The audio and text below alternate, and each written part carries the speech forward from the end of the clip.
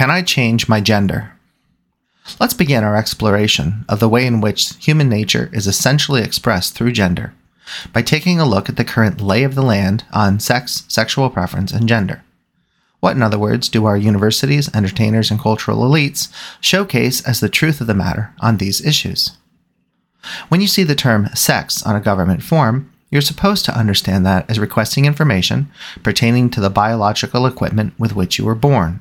Thus, sex refers to one's possession of female or male genitalia. Sexual preference, on the current cultural view, refers to the desire or orientation one has for sexual intercourse. The straightforward options are heterosexual, homosexual, or bisexual. Curiously, a plethora of additional sexual orientation/desire options are floated about the internet, but what these actually mean isn't entirely clear. Finally, again on the current cultural view, gender is viewed as that inner subjective state of a person in which he or she feels most in common with what is taken to be the consciousness, the emotions, desires, and aspirations, in other words, of the historic, biologically grounded sexes. One thus, quote-unquote, identifies as whatever one feels, independently of what one's sex or sexual preferences are. Let's use an example. Suppose a man identifies as a woman. He thinks that his emotional and aspirational conscious states are in keeping with how women presumably experience the world. As such, he concludes that he is, gender-wise, a woman, even though he has a penis. His sexual preference may, again on the current cultural view, nevertheless be directed to women, men, or both. It follows then that were this man to desire women sexually, he would conclude not that his sexual orientation is heterosexual, but is instead lesbian, because he identifies as a woman and desires woman. Things become more confusing when you consider the emerging doctrine of sexual and gender fluidity. Since sex reassignment can allegedly alter sex, since hormones can modify the body and the emotions, and since people change in their sexual desires during their lifetimes, the notion that any of this is fixed by birth, by biology, or by gender is increasingly being rejected in favor of a fluidity in which people can be whatever they wish sexually with respect to all three of these categories: sex, sexual preference, and gender.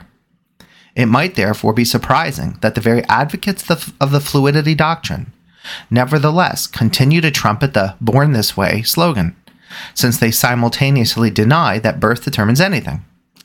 However, insisting that people cannot control any of their feelings or behaviors on these matters, that they are matters of how they were born, has proven critical to flipping the moral high ground from traditional biologically based understandings of gender and sexual propriety, where the capacity to choose is a given, to the new anything goes cultural view.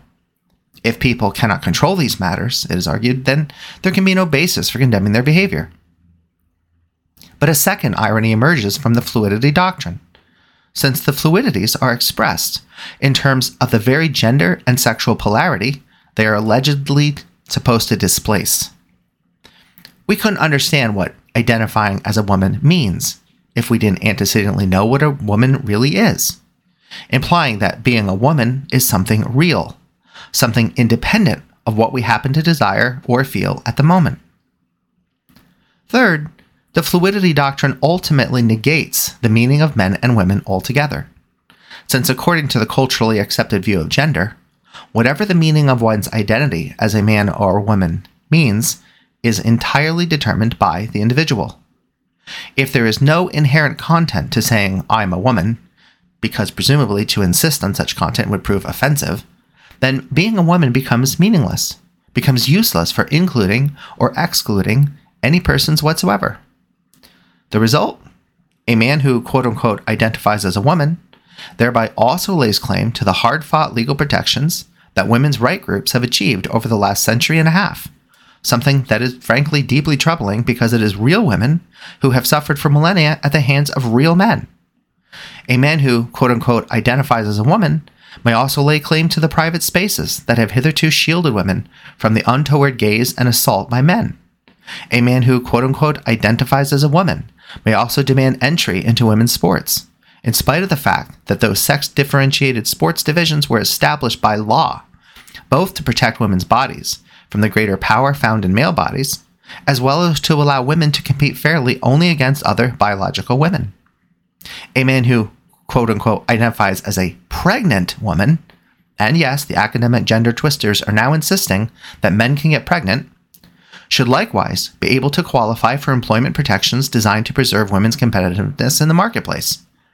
A man who is convicted of a felony but who, quote-unquote, identifies as a woman may insist that he be incarcerated with women at a women's prison. So, the consequences of gender fluidity are really quite shocking. And to think all this chaos originated from the sentiment that we wish to be sensitive to how people feel about their bodies. Or did it? Actually, what holds all this current gender sexual fluidity doctrine together is the underlying philosophical principle that thought causes reality, that desire creates who I am, that consciousness determines being. This principle is a well-known philosophical principle that arose in the 1800s in Germany and is then found again in the existentialist philosophers in France in the 1960s. But it has since moved well outside of abstract philosophical circles and has emerged as a potent cultural phenomenon in America, coupled to an audacious neo-morality of, how dare you question me? So the origins of this movement are not so innocent, nor are they remotely American. They are German. Moreover, when did anyone ask whether it is true that thought causes reality? Whether I really can change who I essentially am by desiring to be someone or something else? Whether a shift in my feelings recreates who I am? Why would we believe that thought implies being? Suppose you are standing on the railroad tracks and feel the vibrations of an approaching train in your feet. You are schooled well enough to know that trains are composed of an enormous mass of metal moving at significant speed with enough resulting force to shatter a human being. However, because you now believe the idea that thought causes reality, you decide to believe that the locomotive is in fact made entirely of jello. When it hits you, it will ooze around your body in a thrilling, cool refreshment of textures, aromas, and taste, transporting you to ecstasies comparable to heroin. What is going to happen when the train crashes into you? Reality does not conform to the way we want things to be, does it? If it did, we'd all be happy. We'd remake the world in our images, such that happiness was simply the achievement of our desires that now possess the godlike power to effect whatever we wish. But we're not happy, are we? We find very quickly in this tough world that we must conform to its limitations and its realities if we even want to survive, let alone thrive. And how could it be otherwise, since we were born into an existing reality? We can only conclude that the notion that our feelings possess the power to change our being is preposterous, is wishful thinking run amok in the most dangerous and arrogant manner. Why? Because we are not gods. Who alone has the power to think things into being? To say, let there be, and it comes to be? Only God, who by his eternal word created all things that exist. God could transform iron trains into jello if he wished, but we can't. In fact, it is nothing but rebellious hubris against the Most High for human beings to aspire to what belongs to God alone. It's not all that different from Lucifer's great crime in seeking to displace God with his own distorted will. So, the question for us now becomes this: what does God have to say about sex, sexual preference, and gender? And to answer this, we must go back to the beginning, all the way to the Genesis account of God's creation of man. So let's turn to Genesis 1, line 26 and 27. And God said, "Let us make man in our image, after our likeness, and let them have dominion over the fish of the sea, and over the fowl of the air, and over the cattle, and over all the earth, and over every creeping thing that creepeth upon the earth." So God created man in his own image. In the image of God created he him. Male and female created he them. Notice first that when God refers to man being made in his image, that the term man refers to our species, in other words, human nature. Of no other creature, including the animals below man or the angels above man, is it said that they are created in God's image. You will sometimes hear this concept referred to in its Latin form, imago Dei. To identify what being made in God's image is, then, we need to consider what we human beings alone can do that neither animals nor angels can. So what might that be? Well, unlike the angels, we human beings can beget. And unlike the animals, what we beget are persons. God too begets, namely the only begotten Son, a person eternally begotten of the Father. Thus, a significant part of what it means to be made in God's image is that human beings are possessed of this extraordinary capacity for begetting persons. But God doesn't stop there. For notice that he referenced himself not as an I, but as a plural, our image. From your study of the Holy Trinity, you know that God is three persons in one substance of eternally reciprocating love. Thus, when God refers to our image, he is referencing both that love and that plurality, plus the begetting. So it shouldn't surprise us what comes next. In the image of God created he him. In other words, man, human nature. Male and female created he them. The image of God is completed in man through the instantiation of gender in two sexes, male and female, the very coupling necessary for the begetting of persons, as well as our participation in the reciprocating community of love. Notice that man, human nature, is male and female. Not the male alone, not the female alone. Their conjunction. What follows from this is really shocking, so hang on to your hat. You are not fully human by yourself. I am a male, but I do not by myself complete human nature. My wife is a female, but she too, by herself, does not constitute human nature. Our completeness as man is accomplished through our merger as male and female in marriage. Think about how immature, individualistic, and selfish you were before you were married and really began to grow up. Recall how different teenage boys and girls are from one another. They have next to nothing in common. And yet 10 years later, they're getting married and forming these astonishing partnerships, out of which emerge mutual, mature marital interests, aims, and capabilities. We don't really grow up until we marry, do we? And even then, it's children that thrust us into human fullness, finally teaching us what self-giving love really is, driving us to emulate the complete, eternally loving plurality of persons in the Holy Trinity.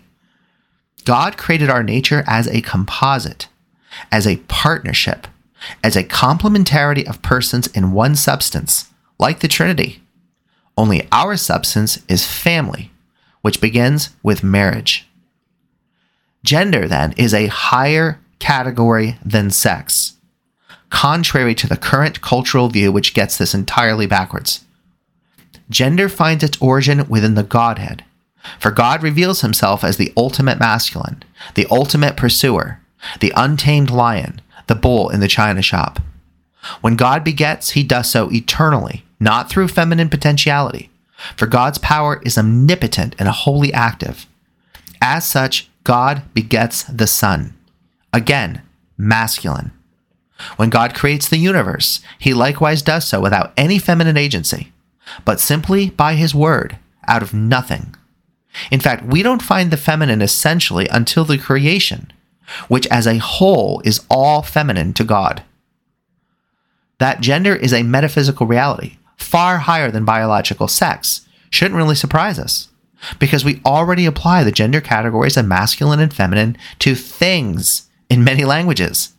In Star Trek, for example, Captain Kirk never seems capable of loving a woman, and the ultimate reason for this is that he loves his ship, the Enterprise, a ship always characterized as a she.